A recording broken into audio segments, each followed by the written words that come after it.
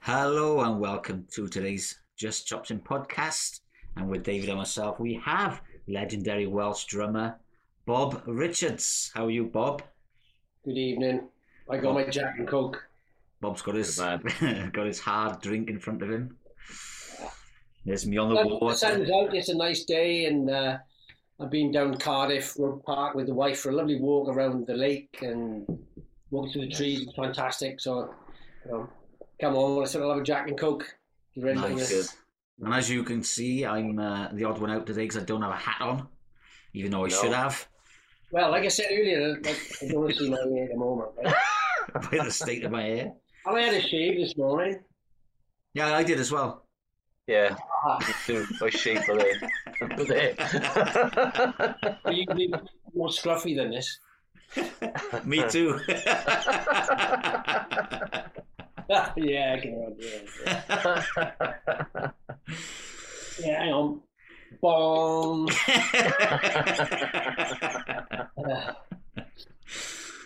Well, as you can see, David's got a Buck and Evans t-shirt on, and Bob Yes.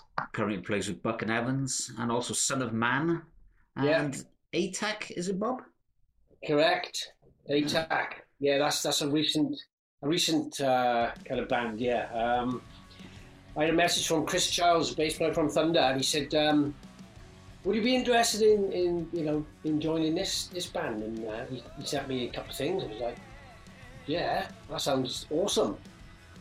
So I got involved and I did that video, and we got an actual first rehearsal next Tuesday and Wednesday.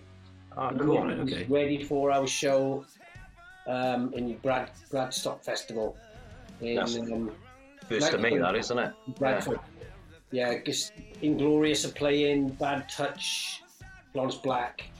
It's just our first gig. Yeah. So it's like, No pressure then. and we haven't really had one rehearsal. Yeah. So How many songs have you got? Well, we're only doing 40 minutes at the gig, so we've got enough. Keith actually sent out some MP3s and a list earlier, so I'm just going to be listening to that constantly. And like I said, we got 2 days block booked Oh, okay. in the Midlands, so we're just going to crack on with it. So we have got some other shows booked where it's going to be like a 90-minute thing, so there's more songs going to have to be added. So, Okay. like I said, it's a new band again. So I'm in 3 original bands. Yeah. Like, Will you be doing any covers then with this new band, or? yeah, I think there's 1 or 2 going to be slipped in there because we haven't got enough original yet. I don't think, unless Keith got a load up his sleeve that he hasn't told us about. Yeah. I'm sure we'll bang 1 or 2 new ones out in rehearsal. Yeah. Yeah. Oh, it's going to be a monster drum solo. No. I'm 35 minutes. I'm not keen on those things, I'm less keen on drum solos as I'm getting older. Yeah. When I was young, I was like, oh yeah, but no, I don't care about them. I'm just not interested. It's like drum clinics. I'm not interested in drum clinics either. I like grooves and songs rather than real, fiddling around the drum kit and breakneck speed and stuff. It's like songs. Yeah. Maybe it's because I'm getting slower in my old age. I don't know. But, Yeah. Well, I mean, you've been doing it for a long time, I guess. yeah. I think you Is it true? I read one. Yeah, I was going to say, is it true you started at 3? Yeah, something like that. But you at 3 years old, you don't even know what the hell the drum is, do you? You just hit it. And Yeah, you just bang it, don't you? boing, and you go, oh, that's cool. My grandfather played the drums. He played the drums all his life. And he was in the Air Force big band in the Second World War. And when he came back, he went in the clubs and played in the clubs. And I remember him buying me one of those little toy kits you get in the catalogues. Oh, Back when I was about 3 years old. And I wrecked that. When I was about 4.5, he gave me the kit that he had, which I've still got. And he went and bought a brand new Premier in 1969, late 69, which I've still got that as well. all right, okay. Along with my other 12 kits. So he kind of showed me some basics. And then I remember playing along to like Hellraiser by the Sweet. Oh yeah, yeah. And songs like that. And I don't know how old I was. I have no idea. What, 73 was this? 8? Yeah, Sweet, yeah. Yeah, something like that. And then I just ended up playing in the clubs because he said, right, come down to the club and sit there. I was like, okay. So I was 9 in the clubs then. No way. Okay. No, that's young, isn't it? As we take it Long time ago. Yeah. Well, it's, I don't know, like kids were allowed in clubs then, really, weren't they? I mean, obviously you wouldn't like to drink at 9 years old, but you could always go in and sit with your mum and dad, or I guess so. Pop the crisps. But to be honest, it was a fabulous learning curve. Yeah, I bet. Yeah. Because I had to learn to trust these and those, and my gut feeling as to what was going on and how I had to react to things, and then I'd have to, we'd have singers coming in and stuff, and I'd be playing songs with them, so I'd be just watching them and reacting to whatever I was being like indicated to do, or quieter, louder, cut, whatever. Yeah. So I think I'm an instinctive player. I react. Okay. So I think that's where that was born. I was never taught. Okay. He never sat me down and said, right, this is what you've got to do. I mean, yeah, my grand said this is a single stroke, this is a double stroke, this is a waltz, this is a foxtrot, this is whatever. Yeah, but he kind of like, he let me get on with it, to be honest with you.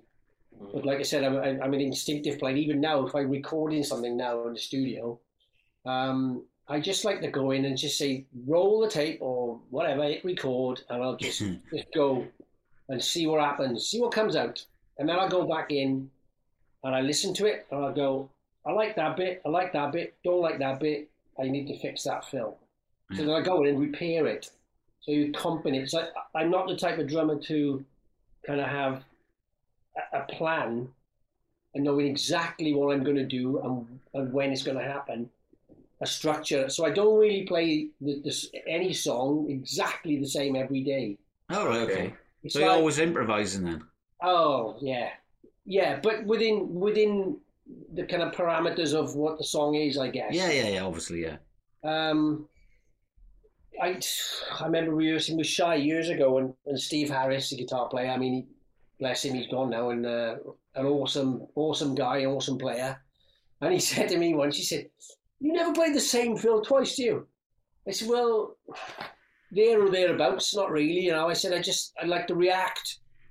How I feel at that time is what kind of comes out, Yeah. So maybe something in that ballpark, and around the same spot, but it may not be exactly the same, because I think to do that exactly the same every night, you end up being like a robot. But yeah, I was going to say, yeah.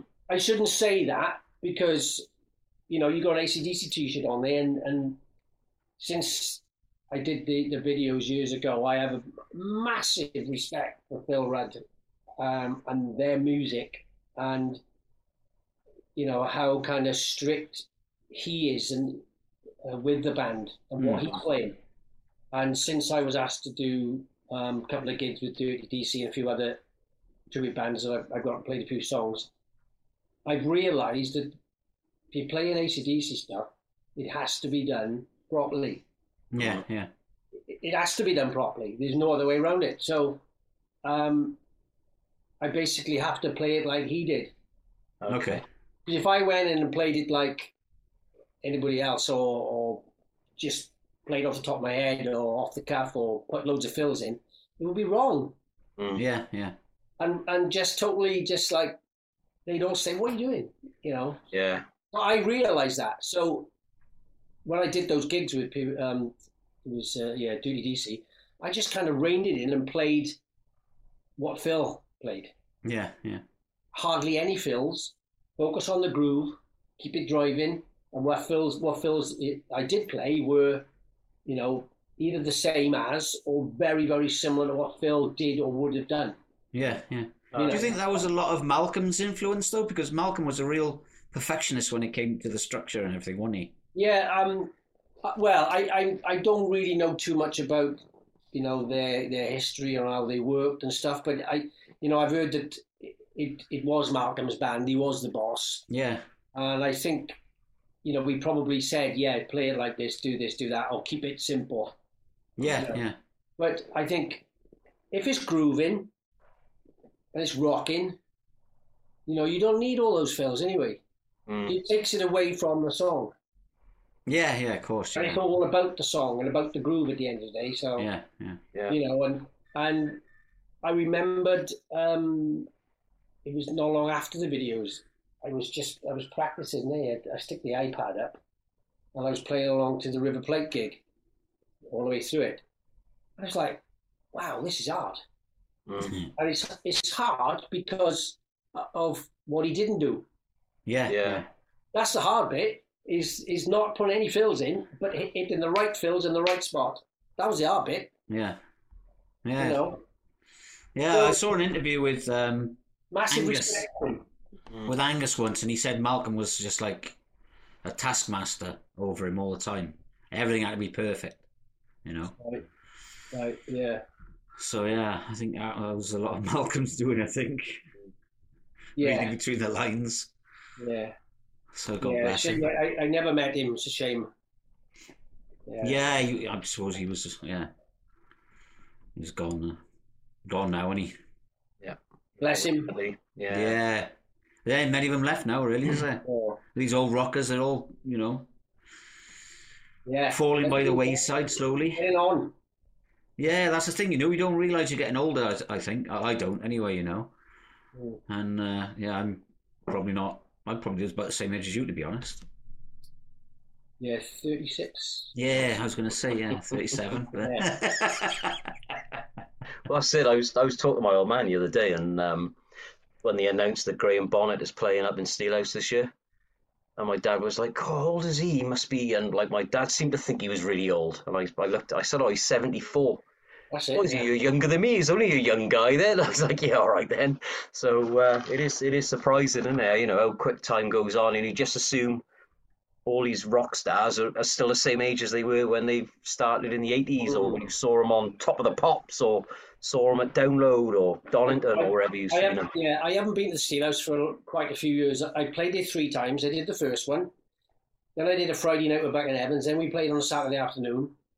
I haven't been here for a while, but I got to go up and see Graham because he lives the other side of the world, And I can't remember the last time I saw him.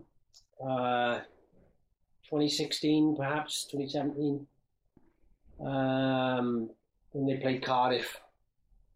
But because we did that tour in 2014 in March, so that was a hell of a year, 2014. So in March I toured with Graham Bonnet, and in the October I did the AC/DC videos. Yeah. Ah, right, okay. It was like, wow. Brilliant. But playing the Graham Bonnet tour was it was a dream come true for me. Literally was. And I consider that to be like the pinnacle. Oh, cool. All right, okay. To be honest with you, because I saw Rainbow. My first gig with Rainbow was in Safari Gardens, March the 5th, 1980. Okay. Right. On the Down to Earth tour. Just after their videos hit, TV, Top of the Pops. And bought Down to Earth album, and then bought all the albums going backwards. I thought, wow, this is awesome. Yeah. And then I went to the first Monsters of Rock at Donington. I was only 15 then, and that was just phenomenal. And, and then getting Cozy's kit as well, and then getting the opportunity to work with Graham. Yeah. I rang him up. First time I talked to him, I met him before, but first time I talked to him on the phone for like hour and a half. I said, right, we got this tour. He said, well, what do you want to play? I said, right. I said, I want basically one Down to Earth tour. I just want to, for me, I just like a geek. Yeah. And he was amazing on the phone, and I just said, right, I want this. I said, but I don't want to do any solos, no long solos. Oh, you got to do drum solo? No, I'm not doing a drum solo. Yeah, do a drum solo. I said, no, great, I can't. No, I don't want to do drum solos. Cozy's drum kit? It's like, no, can't do it. Yeah. So he kept on, and she got his way in the end. So we worked out the little, only a 2.5 minute drum thing. So we did a instrumental version of Kill the King, then a short drum solo, keeping the tempo up, and then coming out, and that's all we did. Yeah. So, but then we played Hard Rock Hell with Graham. I put some videos up. And playing Eyes of the World with Graham Bonnet on Cozy's kit. That's it. That's it. That your top of your bucket list. Looking over those toms, Graham would turn around and come to the kit, and he would either pull a face, smile at me, or whatever. And I'm just thinking, is this real? Am I dreaming this? This is, he'd jump up on the riser when we were playing Lost in Hollywood, and he'd be singing to me, and I'd be doing the harmonies, and he'd be hitting the cymbals. And I'm just thinking, this is insane. It's just like, what? How did this happen? You know what I mean? So, so how did it happen? How did it? Well, let me think now. How did it happen? Carl Sentence? Mm-hmm. Yeah? Well, Carl's in Nazareth at the moment, right? I've known Carl probably 30 odd years. And I was doing something with like a Deep Purple tribute band, friends of mine. They asked me to do it, so I did that. So then we were up in the Midlands in the Robin. So I was with Ian and Carl. Ian is guitar player. I said, let's do a rainbow thing, And Carl said, yeah, I'll do it. So I had Cozy's kitten as well. So I picked the set, and we did a couple of gigs, and it sounded just phenomenal. And I had a phone call from an agent. Said, I'm thinking of bringing Graham over. Would you like to be his backing man? Yeah. No, yeah. So basically, that's how it started. So we did a British tour, included Hard Rock Hell. Just phenomenal. Yeah. Spend, time with him and playing those songs. Just insane. Yeah. Yeah. And, highlight of my career. So like, I'd be at Donington at 15, just staring at the stage, looking at Cozy's kit, listening to Graham's voice, those songs. And I'm like, one day I want to play Donington, which we did then, and to play with Graham, these songs. And I've done it, I just like, I don't care if I don't do anything else. That's not likely, but... Well, do you know what I mean? It's like... Yeah, I know what you mean, yeah. If it ends tomorrow, it's like, wow. Yeah. I've achieved my dreams, basically. Yeah. Awesome. Yeah, we haven't earned millions of pounds from it, but who has? Except fans, Yeah. Yeah, I mean, and nowadays you've got no chance. It's really tough. All these musicians, they've all got 2 or 3 jobs on the side, and well, the musicianship is the side job, really, isn't it? Yeah. Well, we were talking to Dane Campbell about it, wasn't we? And what a lovely fella. Yeah, he's a great guy, isn't he? Lovely fella. Yeah. Well, all us Welsh people are lovely, mate. I said, I come home from work and I said to the missus, I can't wait. I've been really looking forward to this. I said, because I loved talking to the Welsh. She's just great. You can't beat it. Hey, as a side note, and carrying on from that agent who got me the gig with Graham, the same agent, right? He kind of emailed me and he said, well, how do you fancy putting a band together for Dave Bickler, the original singer from Survivor? Yeah. Okay. So we did a tour with Dave Bickler, and we were playing Eye of the Tiger and Burning Heart and all those classic Survivor songs. Yeah. I put a band together. And I got Jim from FM, guitar player. Yeah. Glenn from Son of Man, Dominic and Marco from Son of Man as well. And I remember the first gig we did, it was fantastic because Jim turned around and looked at me and he just started going, and he went, I know. We were playing Eye of the Bloody Tiger with Dave Bickler. I said, what? We headlined the it was the Butlins, could have been Winter's End or Hard Rock Hell type of thing down in Butlins. Like 2,000 people in there. Yeah. Insane. You know, we come off stage. Did we just play Eye of the Tiger and Burning Heart with like Dave Bickler? Absolutely mental. Brilliant. Yeah, that's cool, man. How did you end up doing the AC/DC videos then? It was a phone call from Ray Jones, bass player. You know, Ray plays with Son of Man and Sassafras. And Ray's brother, Dick Jones, has been working with AC/DC since Back in Black. Okay. As a drum tech. And I remember I was sat in there in the kitchen and my phone went and I didn't recognise the number as a Cardiff number. And I said, I'm not answering that. And then it was like, oh, it's Ray ringing now on his mobile. So, hey, Ray. He said, are you sitting down? Yeah. What's the matter? Somebody died? No. He said, my brother just called me and, you know, said that AC/DC are in town in London this weekend shooting 2 videos and Bill is not there. I was like, yeah. And he said, well, are you available tomorrow to go up and would you like to do it? He said, well, Again, no. I said, you want me to go and do 2 videos with AC/DC tomorrow? Yeah, if you want and if you're available. And my missus was going. And I said, it's just, are you pulling my leg? Ray said, no, my brother will call you now. And I'd met Dickie a few years prior to that. So his brother rang me 10 minutes later. And I said, is this legit now, Dick? He said, yeah. I said, so did they know you've asked me? He said, oh, yeah, we've been talking about you today. So Angus said, yeah, send him up. Right, okay. So I left at 7 o'clock the next morning. Yeah. Drum kit in the back, and off I went. Ah. You know, so it was literally like that. Yeah. It was Probably like, the best way. like winning the bloody lottery. Yeah. £1 Yeah. Without the £1 million on it. Yeah, it's like, what would you rather? Do those 2 videos with AC/DC or win the lottery? If you won the lottery, 100 million quid, you couldn't buy that. You couldn't. No. So. Yeah.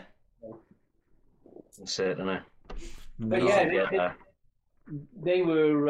I got there, met Dickie at 10 o'clock in the morning, loaded the kit up in the green screen room for it was play ball. Just set the kit up, and he said, "Right, I'll take you up the dressing room."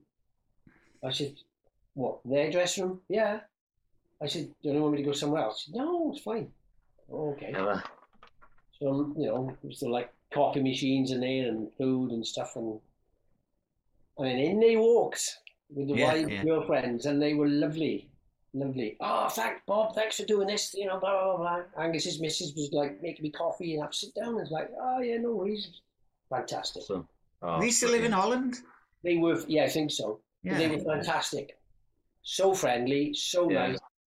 Really like down to earth and normal. Yeah. Awesome. Well, yeah, I suppose, yeah. That's the best way, really, isn't it? I mean, you're obviously well thought of within the circuit, I guess. I mean, for these people that are calling you up, you know? Yeah, but it's only who you know. I know that. But other drummers that could have done it. Yeah. But I was lucky enough to have the call. Yeah, I know that. But they obviously think, you know, you're obviously very highly thought of. Like I said, there's loads of other drummers they can call, but they call you, you know? Well, maybe there was loads of other drummers who was unavailable, or they were, you know. Don't put yourself down, mate. Yeah, don't be like that. You know? That's how I don't see it any other way, really. It's just like, well, I was very lucky to get the call, and we all got on very well. Yeah. You know, and we had a great laugh for the weekend. Who's the tallest? Brian or Angus? Brian's a bit taller than Angus, I think. Is that with his heels on, though? Brian had a lovely pair of cowboy boots on, and I said, "They're nice, Brian." You know, because I got loads of I love my cowboy boots as well. And you're really good, like, you know. I couldn't can't do the accent. Yeah. And he was showing me pictures of his cars on his laptop. Oh, he loves his motors, doesn't he? Yeah. Yeah. We were just like chin wagging about stuff.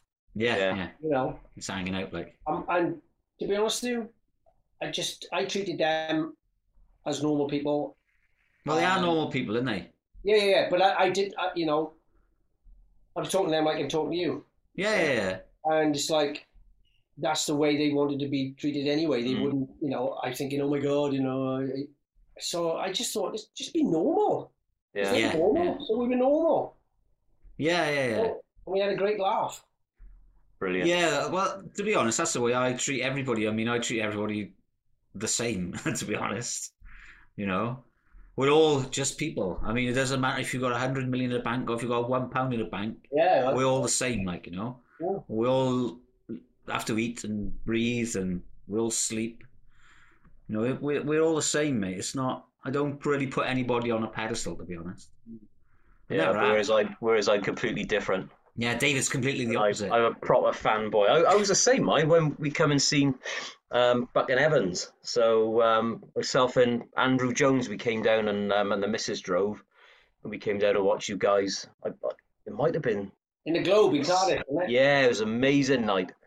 And because I had a drumstick off you and everything, and Andrew was laughing at me because I was running around like a school kid. I had a wicked night. I've known Andrew for a long time, and he's thinking, well, it's only Bob. Yeah. Amazing. Yeah. It was such a good night, though. It was really, really good night. Yeah, it was. Yeah, it was a good night. Yeah, and I've seen you again. I've seen you in Son of Man maybe twice. And then for Buck and Evans, I think I've probably seen you maybe 3 or 4 times because I was going to go to the Patriot, but we were down Sound Bay, and so we couldn't make it up to the Patriot. But luckily now we scheduled it to June, so I'm hoping we're free for June now and come up and see you in June. Yeah. So I'll have to give Andrew a shout and see if he's available, and we'll come up and have a couple of beers with you, man. Yeah. What talking about your improvisation a little bit then? How do you find playing with Chris? Easy. Yeah? Yeah, we fit like a glove. All right, okay.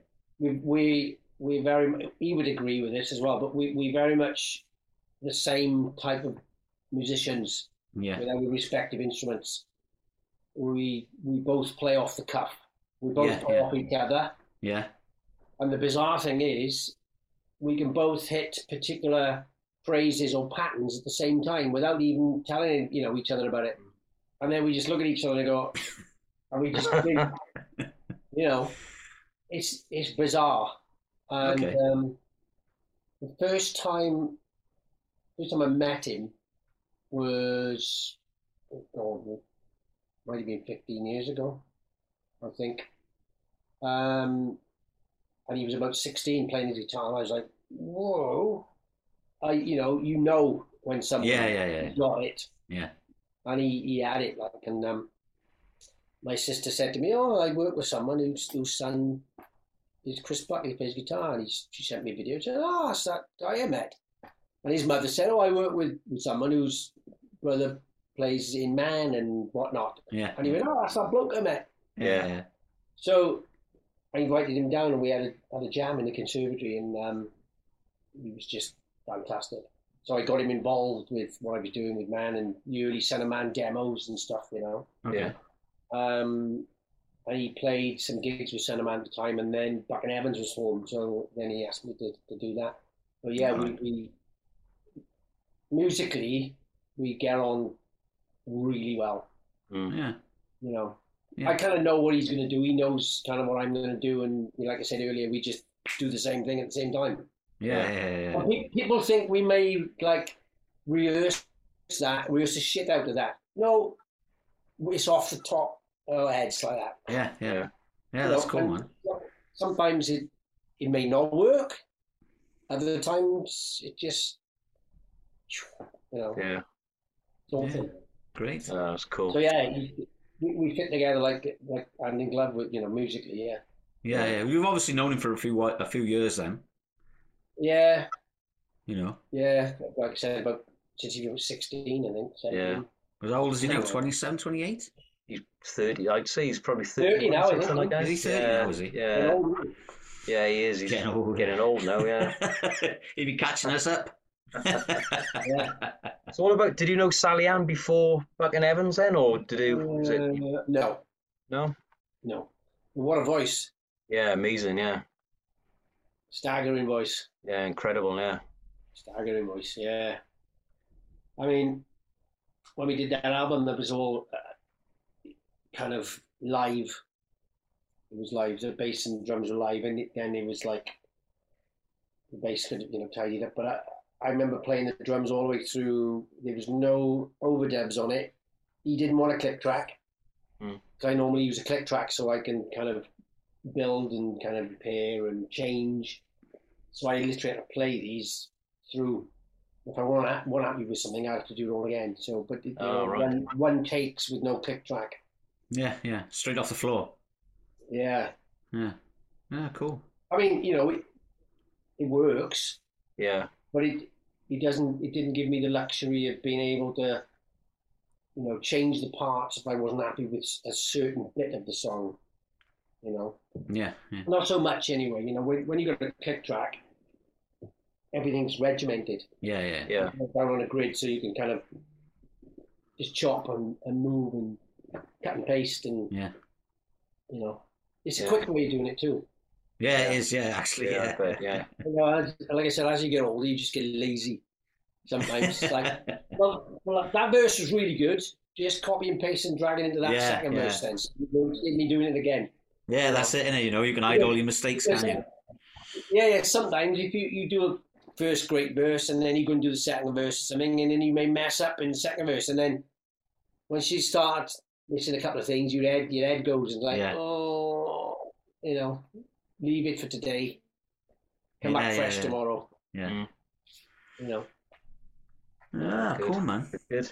So you played in Asia as well. So you've done an acoustic. So Yeah. playing acoustic drums. Was that a full acoustic set they were playing then? Was there? Yeah. Well, John and Jeff had a studio in Usk, local studios, and I got to know them, and we got on really well. They were such a scream. I see Jeff now and again anyway, I've been to him and stuff, but we used to see him pretty much every weekend. And then they said to me, "Oh, what are you doing like Fortnite Saturday?" He said, do you want to come to Germany and do an acoustic gig? Yeah, right, yeah. So they give me a tape to listen to and get the songs and stuff. So I did the congas, tambourine, backing vocals and stuff like that, But yeah, again, it was fantastic. Yeah. And it was bizarre, basically. And then Jeff had his piano solos, and then he started playing Video Killed the Radio Star. And I was like, because what a song that is. Yeah. Yeah. It is, when he's playing it. In fact, I got video of him playing it on my piano just in the corner. He came in the house, and I said, play Video Killed the Radio Star for me, Jeff. Show me how to do it. So I filmed him, and he was sat there playing it. And he had a comedy face on. He'd go, ding, and he'd grin. It's quite funny. So yeah, that was fantastic. Now I think John's living in Las Vegas. Oh, okay. Oh, is he? He goes out with Asia featuring John Payne. Oh, okay. right. What a character he is! Yeah, I bet. Hell of a laugh, and what a great writer and great vocalist. Yeah. And we used to look after his African grey parrot, Trevor. Yeah. Yeah, we'd have Trevor for a week if he went away. So Is that difficult? Would he show off? the parrot, I mean. or John? No, the parrot. Trevor was fantastic. I got video of him. I videoed Trevor. He's fantastic. Yeah, because they get really attached to their owners, don't they? Oh, Parrots? Trevor was brilliant. Yeah, I mean, John loved animals. He had a dog called Huntley, sorry, and a goat called Colin. Goat. Colin. Yeah, I'm surprised though, because parrots, because they can get quite miserable really if their owners go away for a bit. Yeah, we made a fuss of him. Yeah. The wife and I love animals as well, so we looked after them. Cool. Yeah. Have you got any pets yourself? No, not since the kids arrived. Since they arrived or since they left? Yeah.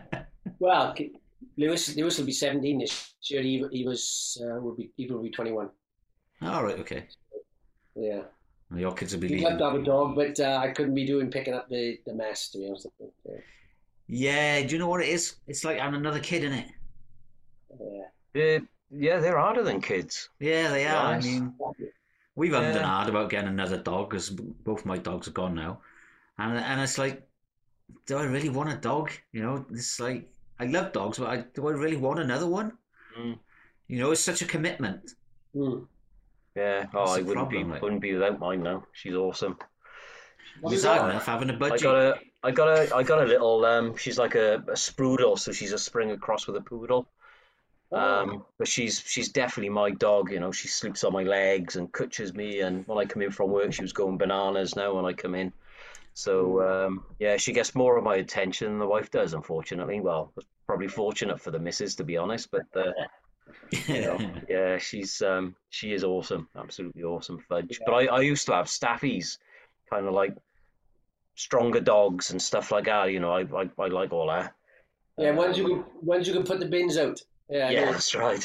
Yeah, yeah. And then I got this one, and but she's like a little fluff ball, and she's absolutely awesome.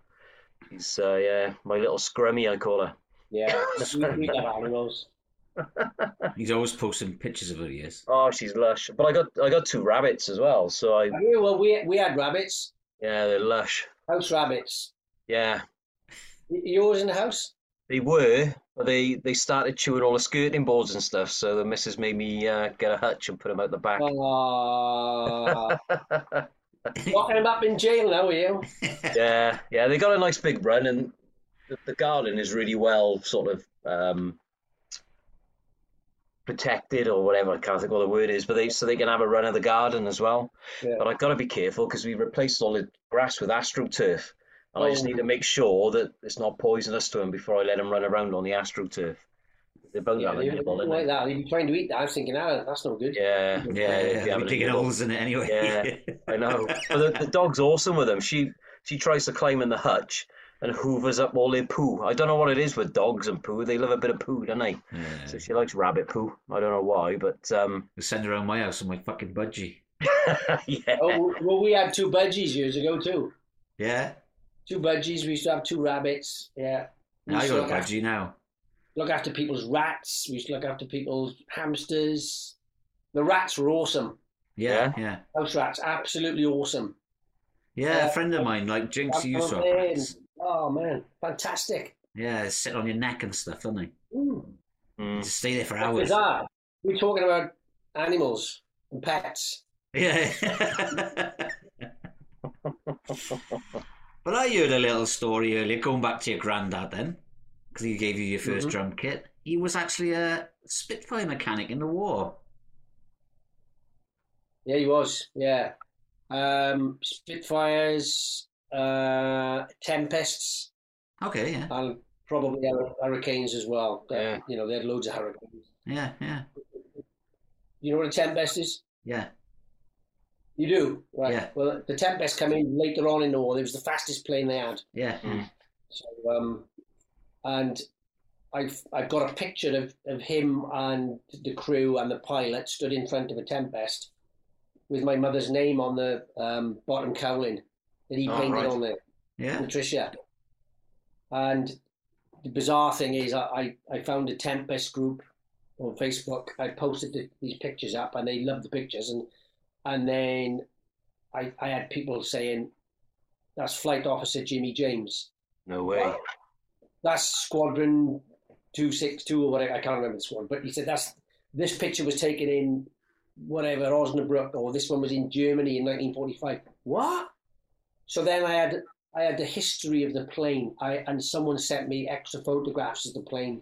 Oh, right, okay. I even knew when it got scrapped, where it was flown, and I actually found on YouTube combat footage of Jimmy James flying the Tempest, shooting targets.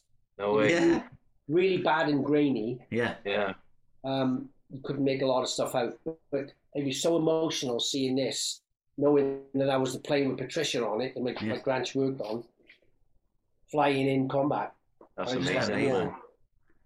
And then I got a friend of mine, Paul Boshan, who's an incredible guy building models, aircrafts, and Second World War stuff. And he built me a Tempest with basically a replica of the photograph, with the guy stood in front of it. All right. And so it's the photograph pictured on the sides, and my son's got it in his bedroom. Oh, So nice. it's like, whoa. Yeah. Did he And another 3D thing is print as well, it? someone else posted. No, it's a proper kit model. Oh, right, okay. Kit model. Oh, yeah, yeah, okay, yeah. So he built it and painted it and put the figures there, and it's on some turf. It's just fantastic. And someone then posted an incredible quality picture of the same image. Yeah. I was like, what's this? And basically, it was on the front cover of a modeller's pamphlet in Australia about 15, 20 years ago. With a little history in there of where the photos were taken and who they were. Yeah. Okay. And what had happened, they'd have official photographers and they would take photographs of the crew in various, they'd all sat in a car, then they were in front of the Tempest. So then they'd dish these out to the crew and they'd take them home. So that's how my granddad had them. But ours was all crumpled and yellow and cracked. But this one was perfect. On the front cover of this magazine. So I had a really good quality version of it. Then I colorized it. And it's just incredible. Yeah. I get printed out, But I learned so much about the plane and where he was. He was in the Tactical Air Force. So he wasn't just based over in Britain. He was based in Tangmere first. And then he went over to Europe 6 days after the D-Day invasion. So he basically moved out with the aircraft, supporting the troops as they went into France and Germany. Oh, right. So it was the Royal Tactical Air Force. That's what it was. That's awesome, isn't it? Yeah. And did he ride motorbikes then? Yeah, he had a bike. Yeah, I was going to say, a lot of those old engineers, they all rode motorbikes, didn't they? Yeah, he had a motorbike. And I remember him saying, he used to, oh God, when he used to pick my nan up from Woolworths, he used to start the car up, he'd warm the car up for 10 minutes. So what are you doing then? He said, I couldn't start a Spitfire and then they would just take off. You've got to warm it up. In case it would stall, Yeah. I said, yeah, but we're not going to fall, are we? We don't, because it was inbred in him, you know what I mean? Yeah. Because when they did amazing. ring those scramble bells, he'd have to run out, get the engine started, make sure everything's right, Yeah, yeah. Incredible. Yeah, that's crazy, because, well, I do that, to be honest, with my motorbike. I mean, I start my car and I just drive off, but with my bike, I always let it warm up, Yeah. Well, I try and do that with Harley Davidson, but it's so loud, it rattles all the windows in the street. Yeah, I bet, yeah. That's not a real motorbike, though, is it? Yeah. Of course it is. It's black, and it makes hell of a racket. Yeah, well, the Ducati, they used to do that. Is your Ducati a V-twin? Probably, isn't it? Yeah, of course, yeah. It was, yeah, when I had it back in the day, yeah. Well, what do you ride now? I've got a Honda now, CB1000R. Oh, yeah. The new ones. Yeah. But, Still not Harley Davidson, though, is it? no, I just can't get on with them, mate, to be honest, Harley Davidsons. Have you ever tried to ride one, though? No, I don't want to either. I just look at them and I'm like, they make all that noise and they do like 60, 80 mile an hour. So, No, they don't. they do. But why do you want to go faster than 80 miles an hour on a bike? Because it's fun. I got caught up in Brecon once on my Ducati. I was on my Ducati, actually. I'll tell you a story now. There was a load of us. We were all up in the Brecon Beacons. And we came round this corner, and there must have been about 8 or 9 of us, all on bikes. And there was this cop car parked on the side in the corner. And the corner, it was like in a gateway, So we all come past, and my mate looked at me, and I just didn't think anything of it. But there was this guy on this Thunder Ace 1000 then. This is going back a few years. A brand spanking new Thunder Ace 1000. And he just decided to go. So I thought, oh, fuck it, I'm going to go with him. So I went straight after him. And then next thing you know, this fucking cop was chasing us out through the Brecon Beacons. And next thing we know now, there's police coming the other way as well. Because we weren't going to stop, or we weren't, we never really saw him, to be honest, until it was too late. Then they had a helicopter out as well, because we were flying. So then when we eventually stopped, he said, right, you stay by there, I want to talk to this guy first, because he knew this guy on this Thunder Ace 1000, because apparently he'd run somebody over in Abergavenny a couple of weeks before. See, that's the So trouble with you guys riding these sports bikes, like you're loonies. I know. You don't get it with us. So he said to this guy on the Sunrise, this guy in the Sunrise Thousand tried to bribe him then, and I'm like, oh, I'm not having nothing to do with this. I'm just I'm staying out of it because this copper said, like, I know you from Aberfan the other week, and he's like, oh, I'll give you £100 if you like turn a blind eye or whatever. No, forget it, because by now there's police bikes that have come the other way. The helicopter's over and gone, and then he came to me and he said, right, your turn. And I was like, right, go on. He said, jump in a car. He said, you were doing 145 mile an hour down there then. I said, no, I wasn't. He said, yes, you were. I said, I wasn't. And he said, this motorbike copper that would come the other way then. I said, do me a favour, mate. I said, he reckons I was doing 145 mile an hour on my Ducati. Can you take it up there and see if you can do 145 mile an hour on it, right? Right, did he or not? No, he didn't. No, he said, if you can do 145 mile on that, I wouldn't want to ride it. Right? Because it was an old 900 Super Sport, but it was an Italian import, see?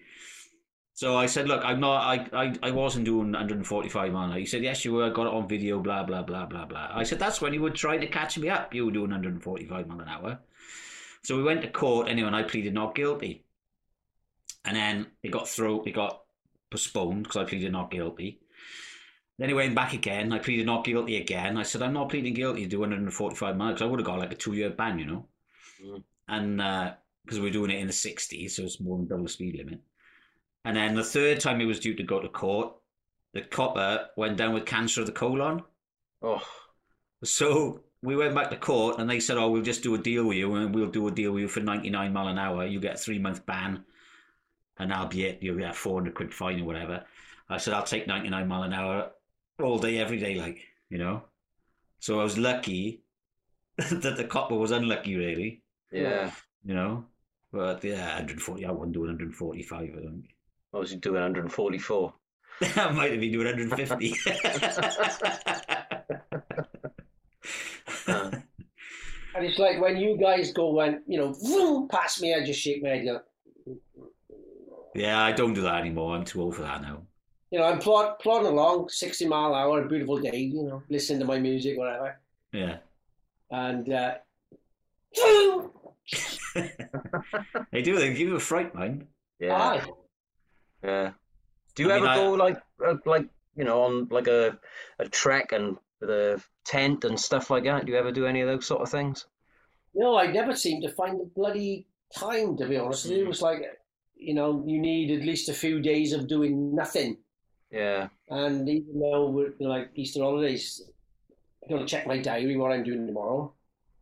We're out there, here, everywhere doing stuff, and it's like, next week I'm away, do 2 days rehearsal and stuff. I was rehearsing last night.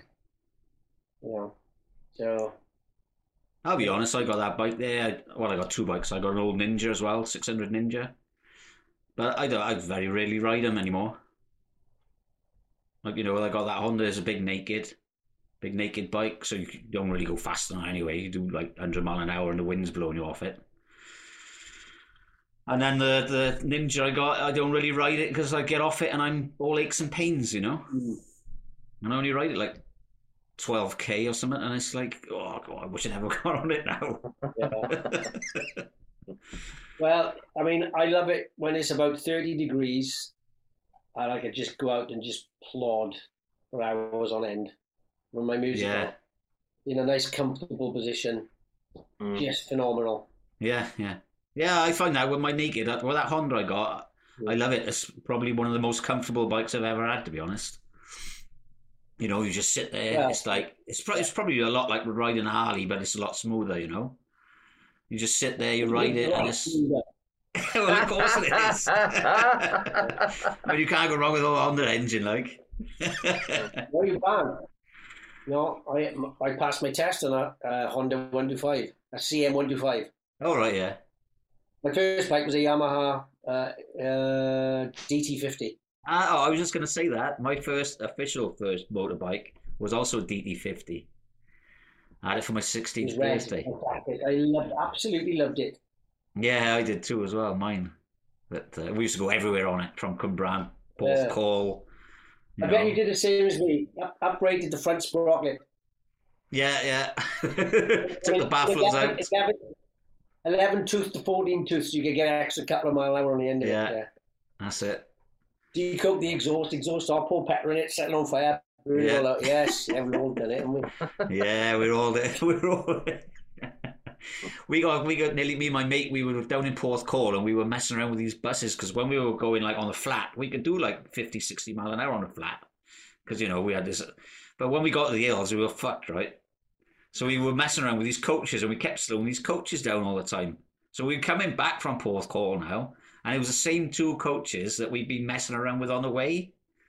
So we started coming up this hill on these DT50s, me and my mate, because my mate had one. I had a black one. And my mate had one. Yeah, and we're going up this hill, and the first coach overtook us, and then the second coach came up behind us, and they squashed us together, and we both fell off on the side of the road. But when you're like 16, way back when, what was that? How many years ago was that? That was like 40 years ago, Yeah. You don't think anything of it. You think you're bulletproof, don't you? Yeah. You know what I mean? And it's like... I used to go in all weather. I used to go up the snow. Well, I used to ride mine everywhere. I used to ride it to work. Yeah, snow, rain, terrible. I'd be shivering. But I won't go out on the bike now in the rain at all. No, I don't like that. I don't like the Harley getting wet. No, I don't like my bikes getting wet either. No way. To be honest. I'm way past that. I mean, I used to ride my bike everywhere. I never had a car, so I had to use the bike, And I used to go drinking up the Lamb and all sorts of stuff on it.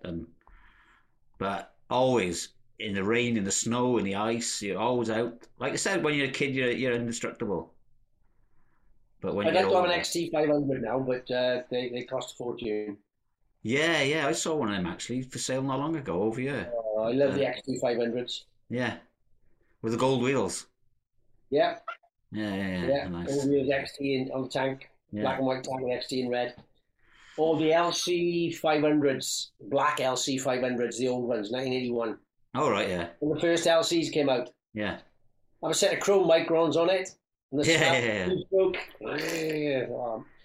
We're just rattling on now about bikes. it went from music to pets to bikes. Oh, God. I don't know.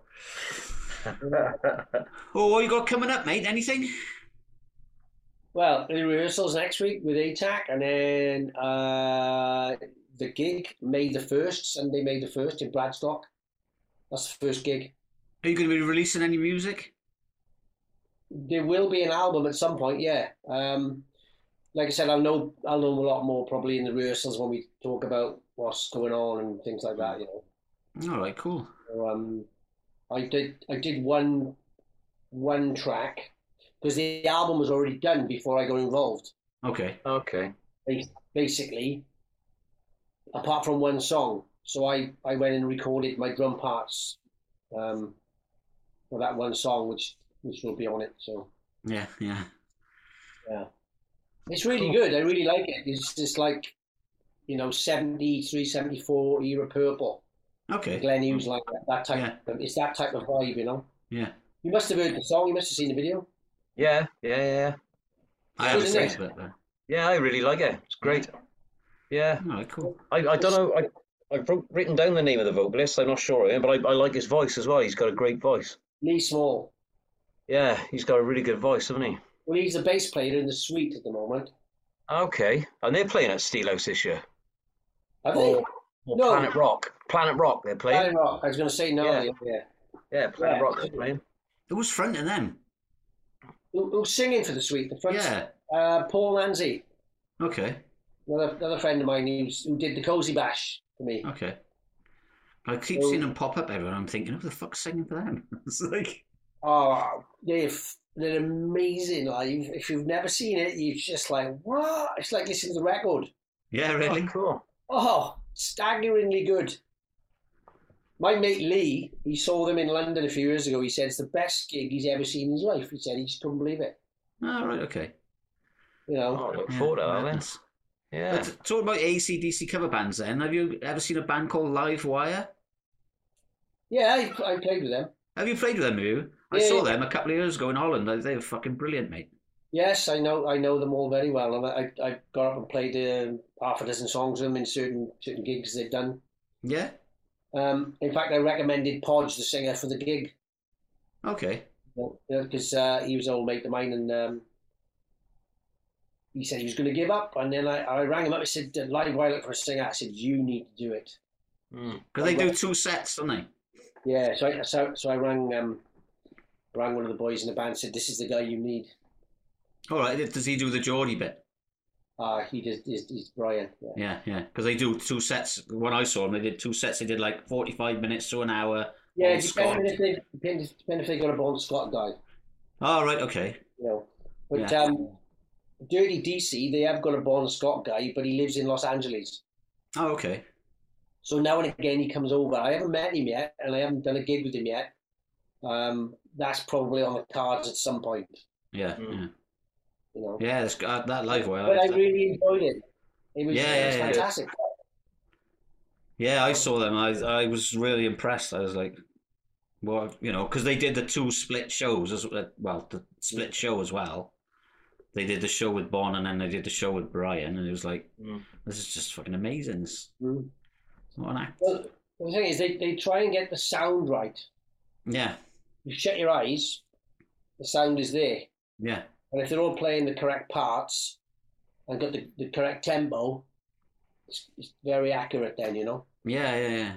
And that's what these tribute bands try to do.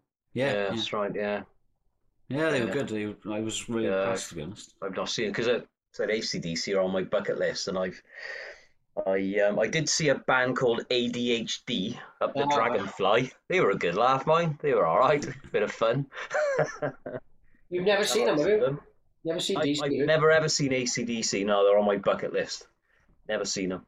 Donington 81. Yeah, I can see it in my mind now. I was right in the middle. I can see it clear as a bell. mm.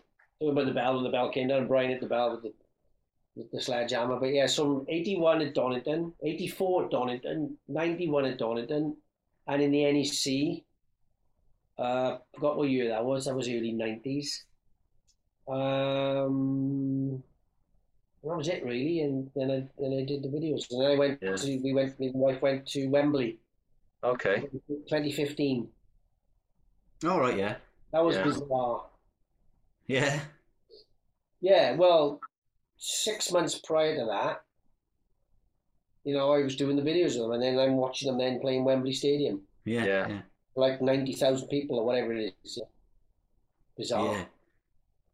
I remember I went up on the stage and I'd look around before in the afternoon and stuff. And I saw Rosie in the box, inflatables and Yeah. cannons and everything. And I saw them all afterwards. So, All right, okay. yeah, Awesome. yeah. It was bizarre. Well, they started with Rocco Bust. Yeah. They opened with that, and it was like, it was emotional. It was weird, just like, Yeah. Yeah, amazing. Oh, that's cool. very, very, very, very close to it. Yeah, very close to it. Yeah. Yeah. That's I'm all right with it. I'm not bitter. I'm not bothered. Yeah. It is what it is. Yeah. Yeah, of course, yes. So cool. That's awesome. And then you also played with Adrian Smith as well for a bit when he did his solo band when he had a bit of a hiatus from Iron Maiden. Yeah. Yeah, I was due to see him up in Winter's End, but my missus wasn't very well, so I missed his set because he's been touring with Cozen, hasn't he? And so I missed his set. What was that like playing with him? Was that cool? Yeah, it was one of those moments again where he was like, I'm playing Iron Maiden songs with Smith. Bizarre. Again, that was from a recommendation. He phoned my house. No Oh, way. did he? Aye, he phoned my house. Andy Barnett gave you my number. Andy Barnett was in FM at the time. All right, yeah. And Aid's fantastic bloke, really down to earth. So he rang the house and he sent me a tape. I learned the tape. I went up and auditioned and got the gig. Awesome. All right. And, we ended up staying at his house and whatnot, and all his gold and platinum records down the wall. It's like, what? It's a different world, But he's a great bloke. He's really down to earth, and, when I think most of them are the Iron Maiden guys, aren't they? Yeah. Yeah, you see, when they usually play, I usually go and see them, whether it's in Cardiff. But a couple of years ago, me and the wife went up to the O2. We had a night out up there, and they looked after us. It was an after-show party. It was fantastic. Oh, right. Awesome. You get back to the hotel at 3:30 in the morning. Yeah. But yeah, he great bloke, and we played a couple of Maiden songs in the set as well. Yeah. Yeah. It wouldn't be an Adrian Smith show without a few Iron Maiden songs. It'd have to be Run to the Hills, wouldn't it? Do you play that? No. No, we did Can I Play with Madness? And thinking that was on the tip of my tongue just now. What's the other one he wrote? He wrote loads, but Wasted Years. Okay, cool. Yeah. All right. Yeah. Well, I said to H, I said, if I was coming to see you and you didn't play any Maiden songs, I said I wouldn't be very happy. Yeah. You got to do some Maiden songs. Yeah. Yeah. Yeah, I know they did do some Maiden songs up, but Winter's End as well, because I saw a couple of guys the next day. Yeah. All those Wasted Years. Yeah. Yeah, I was gutted I missed them, but here we are. He's a great player. Yeah. Tremendous player. Underrated as well, to be honest with you. Yeah. Yeah. Fantastic blues player. Mm. Well, you find out with a lot of these guitar players, a lot of them are really underrated. Yeah. I mean, we spoke to a couple, and it's like they're amazing people and amazing guitar players. Yeah, it's probably the person, like Bruce Dickinson's probably got such a big personality, hasn't he? He's, he probably comes forward more so than the rest of the band, I guess, really, do you know what I mean? So that's probably what happens, isn't it, in some of these bands where some of the musicians, are a bit quieter, and it's because of the personality that comes out from some of the other guys there. Yeah, maybe. Do you know what I mean? Because it's kind of like Steve Harris as well. He's another big personality in the band, isn't he? And he's sort of like he formed it, didn't he? So it's his band, really, I guess. Yeah, Ade's very laid back anyway. Yeah. Yeah. Well, Murray is as well, isn't he? Yeah, Dave. Yeah, he's pretty chilled out, isn't he? Yeah, they're both seems they both lead guitar players. Yeah, they're not very prominent. I mean, I was going to say vocally, then it's not fucking vocally, is it? Oh, well, Adrian's a good singer as well. Yeah, yes, yeah. But with the guitar players, it's pretty much a dueling guitar set with the two guys from Iron Maiden, and they brought a third one in. But Yannick Gers as well, no? Yeah, he stayed, didn't he? But the main two guys, and considering they were bringing really that sound for Iron Maiden, they were sort of like set back in the show, weren't they? Mm. Like you said, you had Bruce up front, and Steve Harris is always playing. He's always everywhere anyway. Mm. And they had such a good drummer in the old days. It was Clive, obviously, and then they changed it to Nico. And but yeah, those two guys that play the sound were always sort of like, you knew they were there, but you wouldn't really know who they were if you didn't know Iron Maiden. Clive was fantastic player. Yeah, Clive was, yeah. Brilliant parts on the albums, and Nico's a brilliant player too, to be honest with you. Yeah. Really, really good player. Yeah. Yeah, and he got to play with Sooty. He did. He did, didn't he? Hell of a character. I remember we went to an after show party once. It was, I think it was after a Maiden gig, and we went to some studio. It was a huge, like a Halloween, I can't remember, something like that. And I remember Nico, I was probably with Aid, and Nico come past, and he looked at me and went, "I recognise you," he said. I said, "What?" Because basically, we did the video with Adrian, and they sent the video out to Spain where Maiden were rehearsing, and they watched the video. So Nico recognised me from the bloody video. Oh, okay. He's a hell of a character. Yeah. That's cool. That is cool. Yeah, they were my first ever band I watched. They were Maiden. Back in 1990 when I was 4 years of age.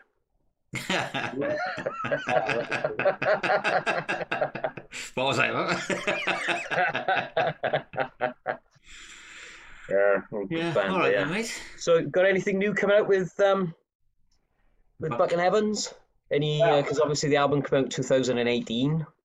I know you wanted to. I know you had some. There was rumours you had some new material that you were going to play up the Patriot. Yeah, I was thinking about that the other day. So we got 2 songs that are practically finished. There's another one that's on the boil, and I'm thinking, well, we need to kind of get in and record them and do a video for one of them or something, you know. Mm. We need to start probably getting together at some point because we are headlining the Abbotsford Lady Blues and Rock Festival. Oh, it's a good festival, that is, yeah. That's end of May sometime, I believe. Okay. Oh, right, okay. Is still all that in the rugby club, is there? No, it's the Metropole. Oh, okay. In the theatre. Oh, right, okay. So then that's the next gig, and I think then we're doing the Patriot end of June. Yeah. And I think we got a festival in Manchester in August. Yeah, I read that, yeah. Firestorm, innit? Firestorm? Yeah, Firestorm. Inglorious are up there, I think. Yeah, Wayward Sons and those damn Crows, and so so should be a really good weekend, that. Yeah. Something like that, right? So that's it off the top of my head. What we got really. I mean, I got to check my diary. I'll ask the wife. What do I do? Yeah. Well, at least you're keeping busy, mate. Yeah, it's good. Well, yeah. It's bizarre. You got to take it day by day, to be honest, because you know. I don't know. It's like. You never know what's going to come on the end of the telephone. Where am I next week? It's like, I don't know half the time. Brilliant. You know, getting older, you see, you just don't know where you are. Yeah, that's it. But happens to that, you know, perhaps you take it for granted, all these things. Because I've always done it for, you know. Yeah, it's like second nature then. 40 odd years of playing live. And it's like, it's probably, I was 7 when I played to people first. Yeah. You know, so it's nearly knocking on 50 years. So yeah, I don't know any different. But I still get nervous, man. Yeah, do you? Yeah. I get more nervous, you know, playing like if you can see people. Yeah. They're not going to look at them in the eye. Just look through or look at the back or something. Yeah. You know, you concentrate on what you're doing, and you kind of you got to put yourself in a zone. Yeah. You know, where you can perform and where you're comfortable, without looking around thinking, "Oh, so and so." Oh, you know. And then by the time you thought of that, you missed a cue or something. Yeah. Well, that shows you're alive, mate. Yeah. But and in the moment. You're still alive. You know what I mean? Yeah. If you didn't get nervous and stuff, and you were just doing it every day, it would be mundane, you know, and it would be like. What was bizarre when we did Donington, I wasn't nervous at all. That was like another gig, and I wanted it to be overwhelming. Yeah. I wanted it to be special. I wanted it to be all these things that have built up in these last 42 years of Monsters of Rock, and it was none of it. Yeah, but that's probably because you had such high expectations of it. Well, it was pissing down the rain. That's a bummer. Well, that's Donington for you, isn't it? Yeah, I know. And the dressing room was like a quarter of a mile away from the stage. Yeah. I didn't even go in the dressing room. I had to get changed on the side of the stage. Oh, really? Yeah, and because everything was so fast. Yeah. It was like on, play, off, Scrabble, out, pissing down the rain, and we it's like, what? We just played Donington.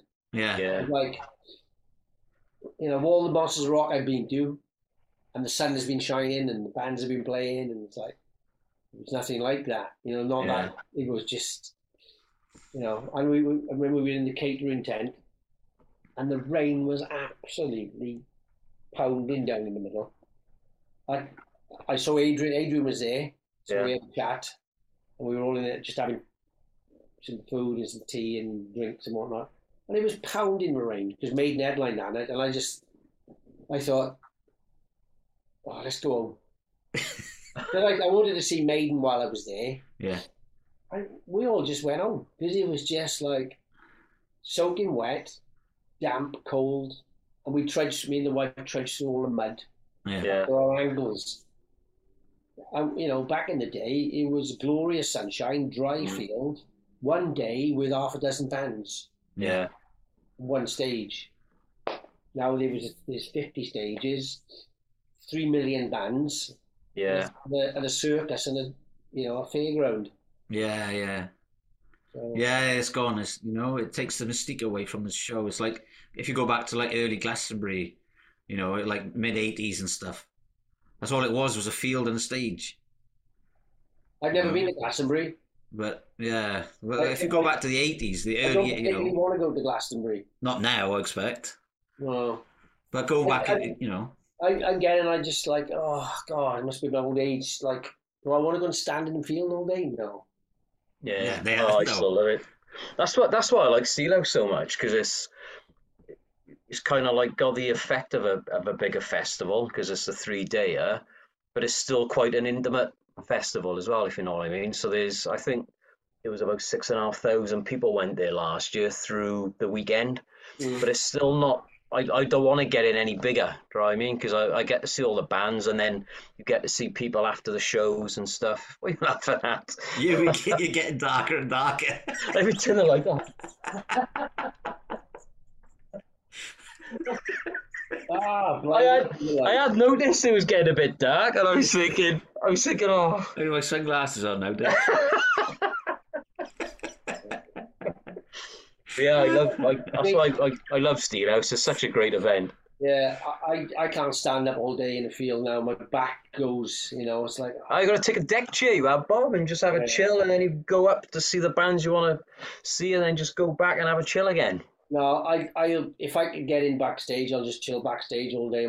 I know I can go and sit down somewhere and just like, Yeah. And you can watch what you want to watch. in the shelter, out in the way. Yeah, that's it. Oh, the life of a rock star, I tell you. Well, I don't know about that, but it's just like it's just as you get older, you just like your tolerance is go a bit. It's like no, The life of a moody, grumpy rock star. I don't drink much, and I'm driving all the time, so it's like, That's it, I know. but you think you're a good miserable stuff. bastard. Whose idea was to get him on, Dave? All right, then, mate, we're going to lake it off. Yeah, I got to ask you one question. I know you've already answered it, really. But, Well, I can have another slug of my yeah, get it down you. So obviously you've played with all these fabulous musicians and some of your idols, like you've said. yeah. Is there anybody that you haven't played with yet that you would still love to play with? Richie Blackmore. Okay. Because that's basically going back to Rainbow Donington, 1980, Down to Earth tour. Richie's still my favourite guitar player. So yeah, Richie Blackmore. I had another bucket list because I did Carl Sentence's album. Yeah. Electric Eye. That came out about 6 months ago, I think. And Don Airey's playing keys on it All right, okay. as well. So I kind of know Don a little bit anyway, and I've seen him loads of times. But now we're actually on the same record together. Yeah, that's cool. So that's another thing that just blew my mind. Me and Don are on the same songs on this bloody album. Yeah. And working with Graham back in the day. I'm now working with Don. Yeah. Two guys from Rainbow. Yeah. Yeah. Yes. Yeah, that's cool. Absolutely nuts. Yeah, cool, man. And I do the Cozy Bash every year, but we haven't done it for the last 2 years. Yeah, Yeah, 'cause of obviously, COVID, yeah. And it was at the Memorial Day for Cozy Powell up in Cirencester. I think was it the plaque? No, it was after the plaque unveiling. A year later, we had a memorial. We just all had a catch up and a meal and stuff. And we were sat around the table. It was like Tony Martin from Sabbath, Don Airey, Neil Murray, again, it still blew my mind. The fact we all sat around the table together, and, chin-wagging and laugh and stuff. And I thought, if I don't say it now, so I said, I want to do this gig for Cozy. And if I do it, would you guys be interested? Would you, And they said, yeah. Oh, okay. So Don hasn't done it yet, but Tony did it. Yeah. Neil done it twice. So I basically put the set list together, and it ended up being 3 hours long. So we did the first one. We did like 8 rainbow songs, 8 of the big rainbow songs covering the Dio and Bonnet eras, and then we did the MSG stuff. And the first one with Ted McKenna was playing the drums. So Ted sadly died 3 weeks after that. Oh, okay. The last gig he did. So I had Ted on the drums and Chris Glenn on the bass from the MSG band and Alex Harvey. And then we did the Whitesnake set and Neil was on the bass. And then we did the Sabbath stuff with Neil and Tony. And I played the drums for that. So that, again, blew my mind. I was playing Sabbath songs with 2 guys from Black Sabbath. Yeah. I saw in the Newport Centre when Cozy was drumming, and we did Endless Cross and Alan Mundy. Yeah. And I got it on video, and at one point I was just looking up playing Alan Mundy, and I had goosebumps on, and I just thought, how did I get here? It's just unreal. Yeah. I'd look to my left and there's Neil and give me a nod, and I was like, what? It was just basically stuff I wanted to play with all my heroes from back then. Yeah. And then the second year we did it, then we did the MSG stuff, and I played the MSG stuff with Chris Glenn. Another bucket list. Yeah. Buddha Khan album with Cozy. You must have heard the Buddha Khan album, Yeah. MSG, Buddha Khan. Yeah. So we picked Armed and Ready, Cry for the Nations, Sleeping Dogs Like, Dr. Doctor, and in the afternoon we did Into the Arena. Okay. Just blew my mind. Yeah. And I know those songs inside out. I know the fills backwards was like, so I put all the same fills that Cozy played in the style of Cozy, and Chris, the bass player, would look over to me and he'd go, and just do, and I had the cowbell. My mate's got Cozy's cowbell that Cozy had from Rainbow and Schenker and all that. So I had that on the kit as well. So there was points in the live album where Cozy would hit that cowbell. Yeah. And I would hit it at the same spot, and you could see Chris going. And it's just like, this is insane. Cozy hit the cowbell playing with Chris Glenn. It's like, wow. Oh, that's awesome. So they were ticked off the bucket list. Yeah. Playing with those guys. Because I used to see all those bands back in the day, in the 80s. Yeah. As a kid. Yeah. And now I'm playing these songs with these people. It's like on Cozy's kit. Blew my mind. Brilliant. So like I said at the beginning, if I don't do anything else, I've done it all. You've done it, I've done what I dreamt of doing. Yeah. Yeah, nice stuff. That's awesome. Amazing. You're a very humble guy, mate. Yeah, very. Oh, I'm not. I'm just a normal bloke. I don't think of.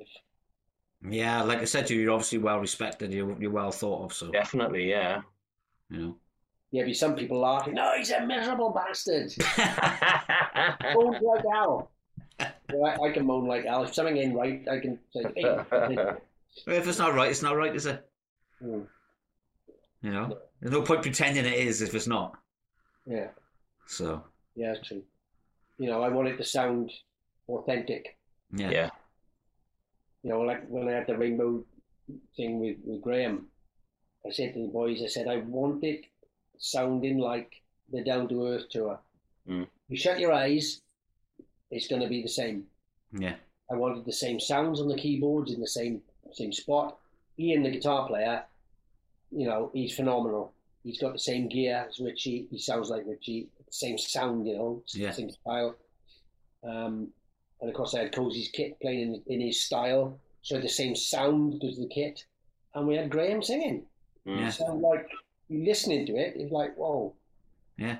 Bonkers. Well, let's hope you have a good drink with him when you see him up the mountain. Oh, yeah, I'd love to see him again. Yeah, yeah, he's a good laugh, Graham. Yeah. Good laugh. All Funny right. guy. Not a Awesome. character. All right, well, we'll let you get off because you're getting darker and darker now. Darker and darker. Well, it's been nice talking to you, Bob. Yeah, it's been awesome, mate. Lovely to I'll, meet you. And yeah, don't ever put yourself down, man. I do all the time. You shouldn't. Don't. I'm like, no. I'm like, no. You know, I can't. Very have it. good. Amazing All right. stuff. Cool. I don't. buddy. You know, I just like by me. Yeah. I know. I understand. Lucky, right place, right time. Yeah. We speak a lot about that, but And an awful lot of talent as well, but. obviously. No, this Can't be this much talent and this much luck. It doesn't work like that. Don't work like that. well, it does, I suppose, doesn't it? You know. It can, but not very often. You know, I don't know. it's all about the talent at the end of the day. For sure. To consistently doing it and being called up, and Yeah, definitely, for sure, it's about the talent. obviously. No, there's drummers on YouTube that are like 6 who can play me out of the window. I bet there is. You know, Yeah. but they're only 6, and they haven't got they haven't got the life experience. So No. But they will have probably. You know. yeah, maybe. Well, not by 7, they won't. Yeah. You're right for another year. I think it's probably because of YouTube access to material now like that. Bang. Yeah. You can slow stuff down. You could see it. Yeah, Back in the day, I'd have a 45 record and I'd stick it on at maybe 33 speed and listen.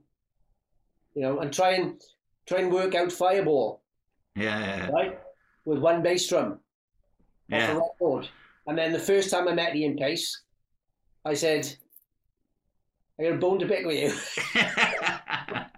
I said, I learned Fireball with one foot. My foot would last for 30 seconds before my leg collapsed. I said, and then I saw a video of you playing it, and your roadie brought out another bass drum, and he laughed. Yeah. Yeah. He laughed. Right, I'm definitely off. All right, back. All right, nice to meet you, Bob. I can talk all night now. I got some more Jack Daniels. Yeah, I know that. Well, we let you go. All right, cheers, mate. Brilliant stuff. Cheers, Bob. Thanks for coming on, man. Ta-da. Ta-ra. Ta-ra. Ta-da.